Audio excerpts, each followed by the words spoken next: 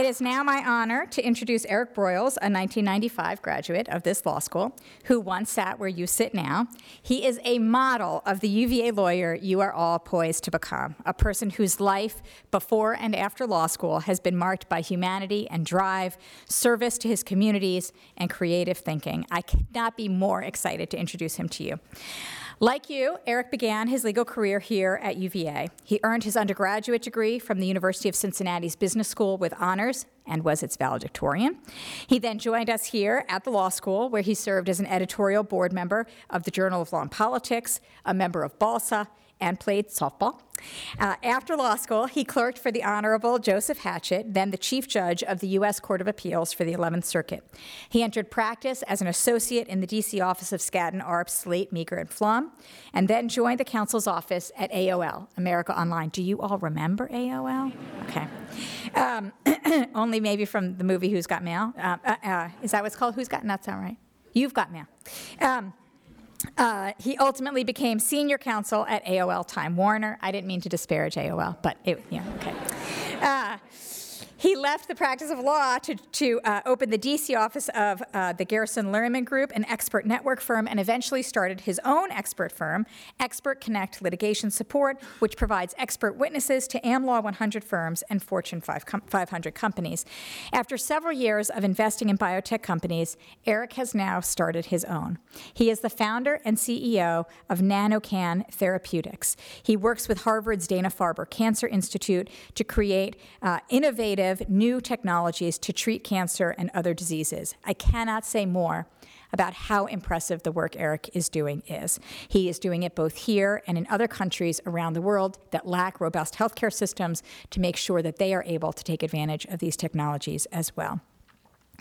Eric holds a patent.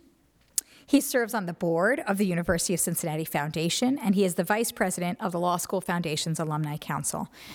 And Eric pays forward his learning and experience in so many ways. He mentors students in both Washington, D.C. and his hometown of Cincinnati and at his undergraduate alma mater, and he speaks publicly, including his very own TED Talk.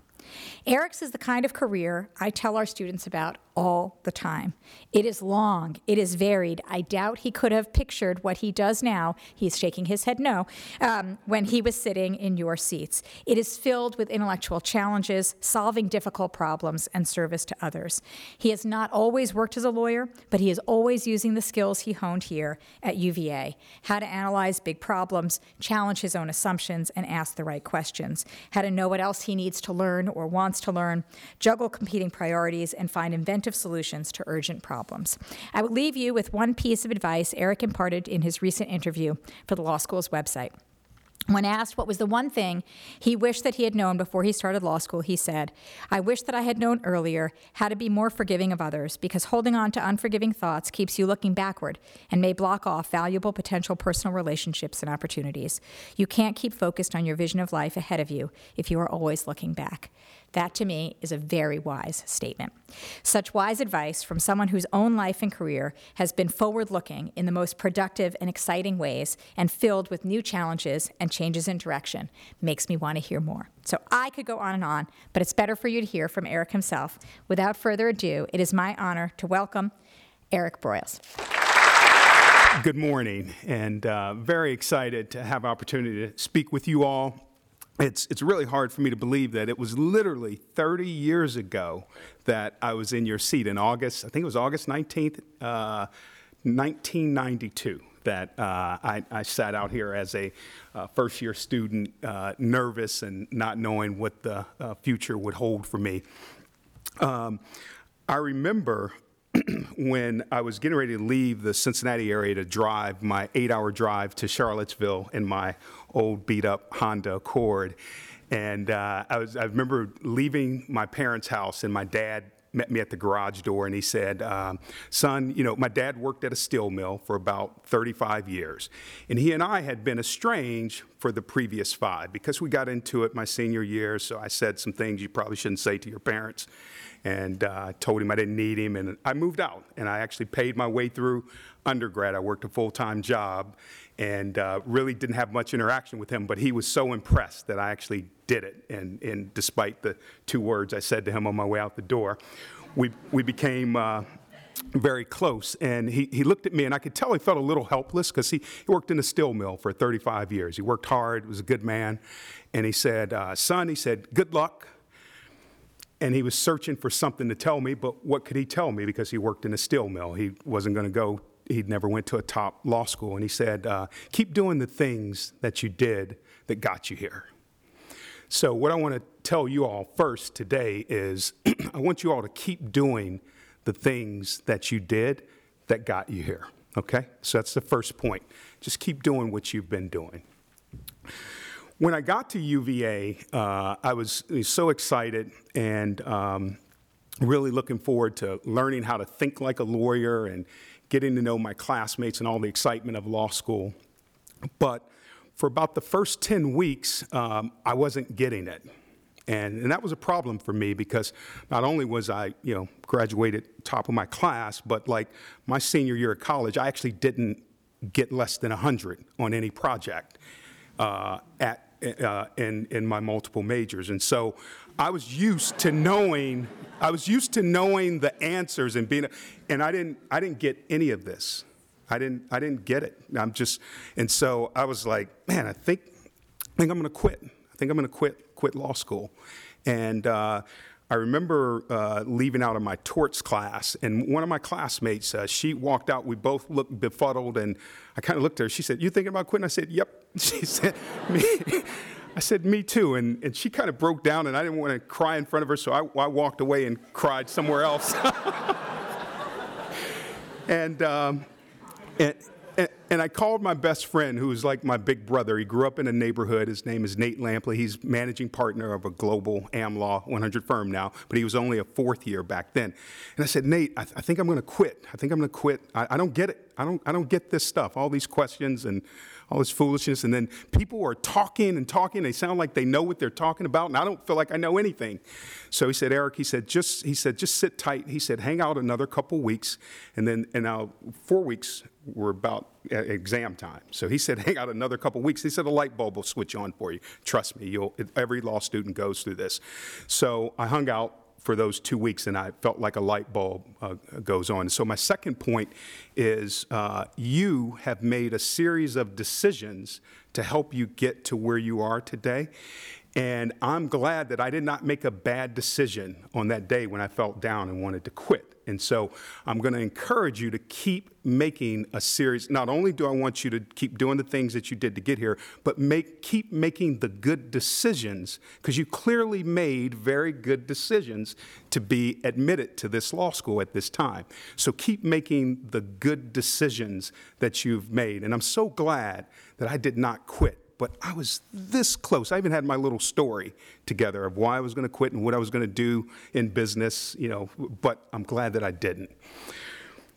Next, I'd want to encourage you to, and this is, I think, important and maybe hard for people who are used to achieving a lot and being in control of things, like I felt like I was, but trust the system.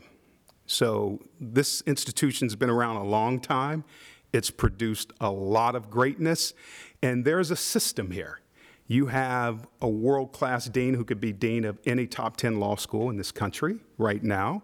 You have world-class professors. I had world-class professors, and they could teach anywhere. They just are smart enough to be in probably one of the most gorgeous cities in the United States. That's another benefit you have of being in Charlottesville. You'll learn that this is a great place to live and be.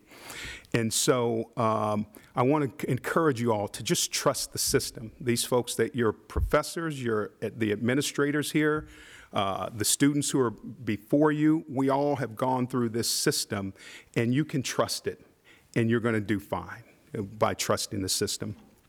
And then finally, and I think this is very important too, and you've heard these themes throughout the various remarks that have been made, but I'd like to encourage you all to uphold our culture at UVA Law. Uphold our culture and actually help to grow it and expand it. And you'll get to know what that culture is, but we have a culture. I'll use one word in particular: collaboration. This is a place where we collaborate. We don't in my companies, I have a no a-hole rule, right? So I just, no a-holes in any of the companies that I've run. You don't have to all agree. You don't have to, I don't care what your lifestyle is, what your politics are, but you can't be a jerk to your peer. And so I'd like to encourage you all to uphold, we have a great culture here of collaboration. And I collaborate with people across the spectrum, my classmates, I just had lunch with a gentleman who graduated 20 years ahead of me. And it's a great culture, and it'll benefit you as you get out and practice law and get into business and things like that. And so I just encourage you to uphold our tradition of collaboration, collegiality with each other, working together, and you'll benefit greatly from that, not only during your time here, but for the rest of your life. And so as you keep doing what you've been doing to get you into the seats that you're in today, as you continue to make good decisions, which I encourage you to make good decisions and continue to make good decisions that have led you to where you are today, and as you trust the system, I know it can be hard, but just trust the system. There is a process, there is a method to this madness. Trust it and kind of go with it if you feel like quitting, or talk to someone. And again, just have confidence in the system. And then finally, I would say I want you to just focus on upholding and even improving on the culture, right? The extent to which we support one another at this law school, both here and once we get out into the world. And I can say that it's true. I've never reached out to a UVA law alum, whether I know them or not, and they've not been willing to help, ever. And I've never been reached out to I got reached out to 2 weeks ago by a gentleman who went to law school, and we just support each other because we have this common bond, and that's a great thing. And you don't have that at many places. And I think that's important, particularly in the times that we live in now. You guys are going to face a world that's divided in many strange ways that we didn't have to deal with, the depths of division. People talking about civil war and charging the Capitol and all kinds of things going on. And so I want to just leave, you can put up the photos, please. I want to just leave you with a story in regards to that, and encourage you all to, given this divided time and people being sort of entrenched in their camps, and you all got here because you probably have pretty firm views on things, and you're obviously super bright and all of those things, but I want to encourage you to be open to possibilities, okay? To be open to possibilities that you might not have otherwise contemplated, even if they go against some deeply held belief or conviction that you have. I just encourage you to be open to possibilities. I put this picture up here because the gentleman in the middle, his name is Sam Solomon, and that's his wife, Meryl.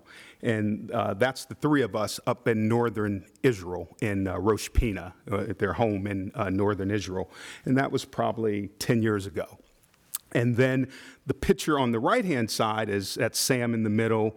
The one guy you probably might want to apply to, he's global head of litigation of a big firm, and the other guy's a partner somewhere too. But in any event, we're all in this was right before COVID. And we were in the Azores, and we were hiking. And in the Azores, which is awesome, outside of Portugal. And so I bring this picture up, and I want to share with you my relationship with Sam, because I learned a lot from my relationship with Sam.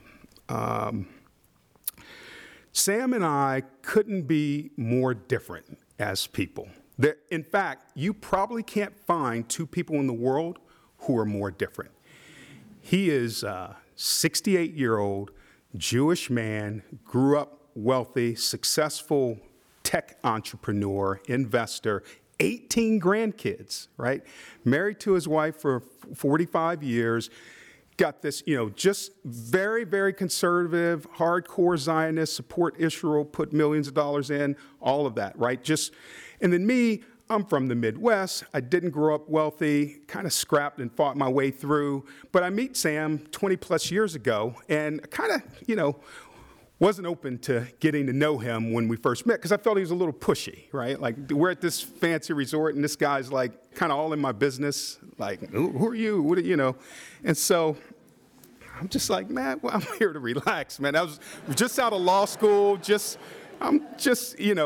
But we ended up spending kind of the whole time together, our families. We ended up hanging out the whole time together. And by me being open to, because my normal reaction was, I got my best friends, the dude who talked me off the ledge to not quit. Our other best friend, we all grew up 10 houses from each other. We've known each other our whole lives. I got my boys, right? I don't really need anybody else, especially somebody who kind of rubs me the wrong way, kind of just on the surface. And so, but here's what I learned over 20 years of just being open to this relationship is that even though on the surface, you can't find two people more different, but there are actually two people in the world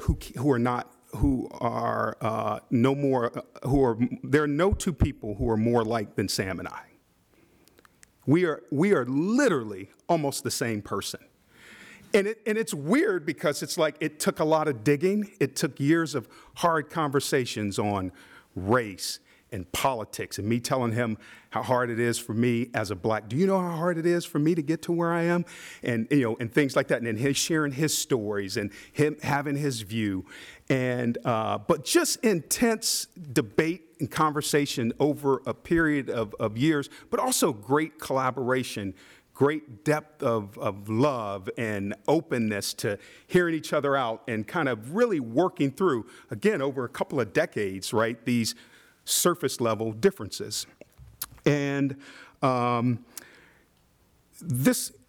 it became apparent to me that I wanted to share this story with you all, again, particularly in this time in our country, because on June 27th, I got a call about 3 a.m. from Israel, and they said, hey, as head of his foundation, he said, hey, Sam died. And I want you to know, 68 years old, good shape, had a stroke, though. And he said, Sam died. And so I'm like, wow, okay, let me get up and head to Israel. And he's like, you can't make it because we have to bury him, today. So by the time, whether you charter a jet or whatever you're going to do, you won't get here in time. So it made me realize, right, the possibility of the depth of human connection, right, that we had because we were open to work through these surface level and entrenched differences, by the way, in many areas, not in all, but in many. And so I can't imagine what my life would be like if I didn't have Sam Solomon as a friend. I just can't imagine. And I can't imagine anybody adding more value to my life than this guy did.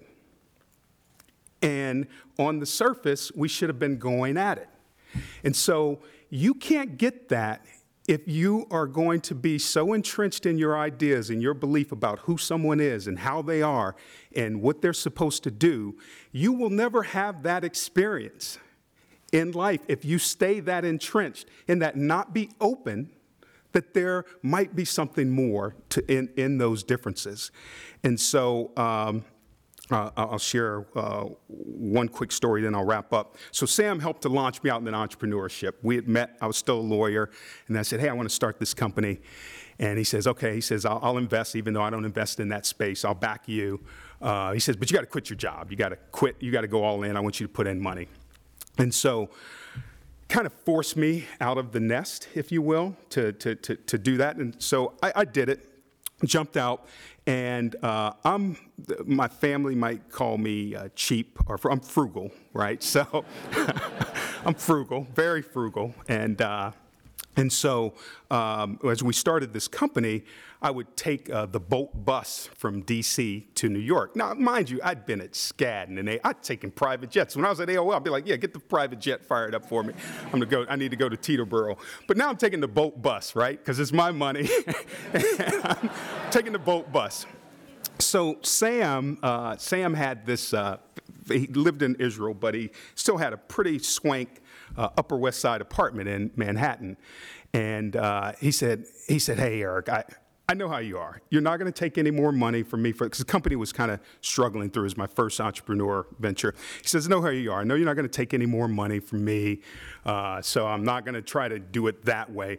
But at least I don't want you staying in Motel 6. I don't want you getting bed bugs and all that. So stay in the apartment. The doorman's got you. So I stayed in this apartment for a year. Every trip to New York, my $15 bus ride, and then staying in this very swank apartment. And one time he called me up, the second year of our business, and he says, hey, how come you haven't been to the apartment?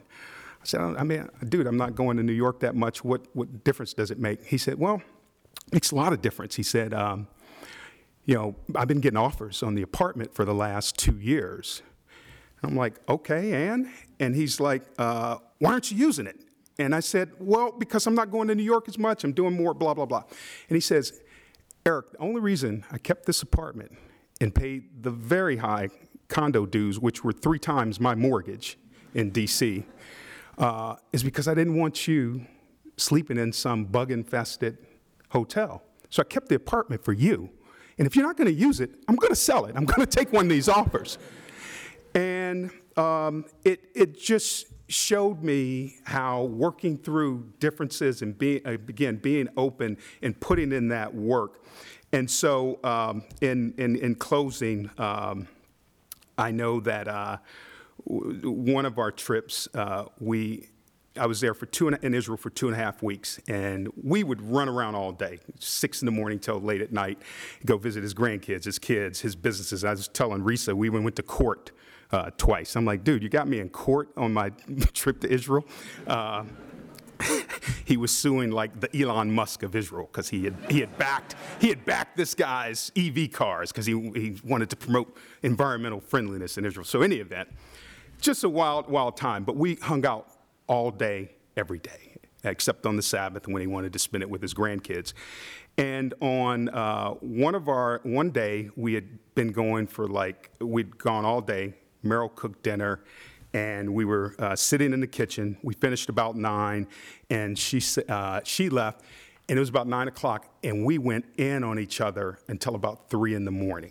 And we were just debating and talking about, very intense discussion. And at one point, she said, enough. Meryl came out and said, enough. Eric, go to your quarters. You got to go. Sam, come to bed. She said, don't you guys ever get tired of each other? And in all honesty, we looked at each other and we looked at her and we said no. So as you start this great part of your career, I'm very happy for you. You're all going to do well. And just be open to something that's different and put in the work, and you guys are going to do great. Thank you.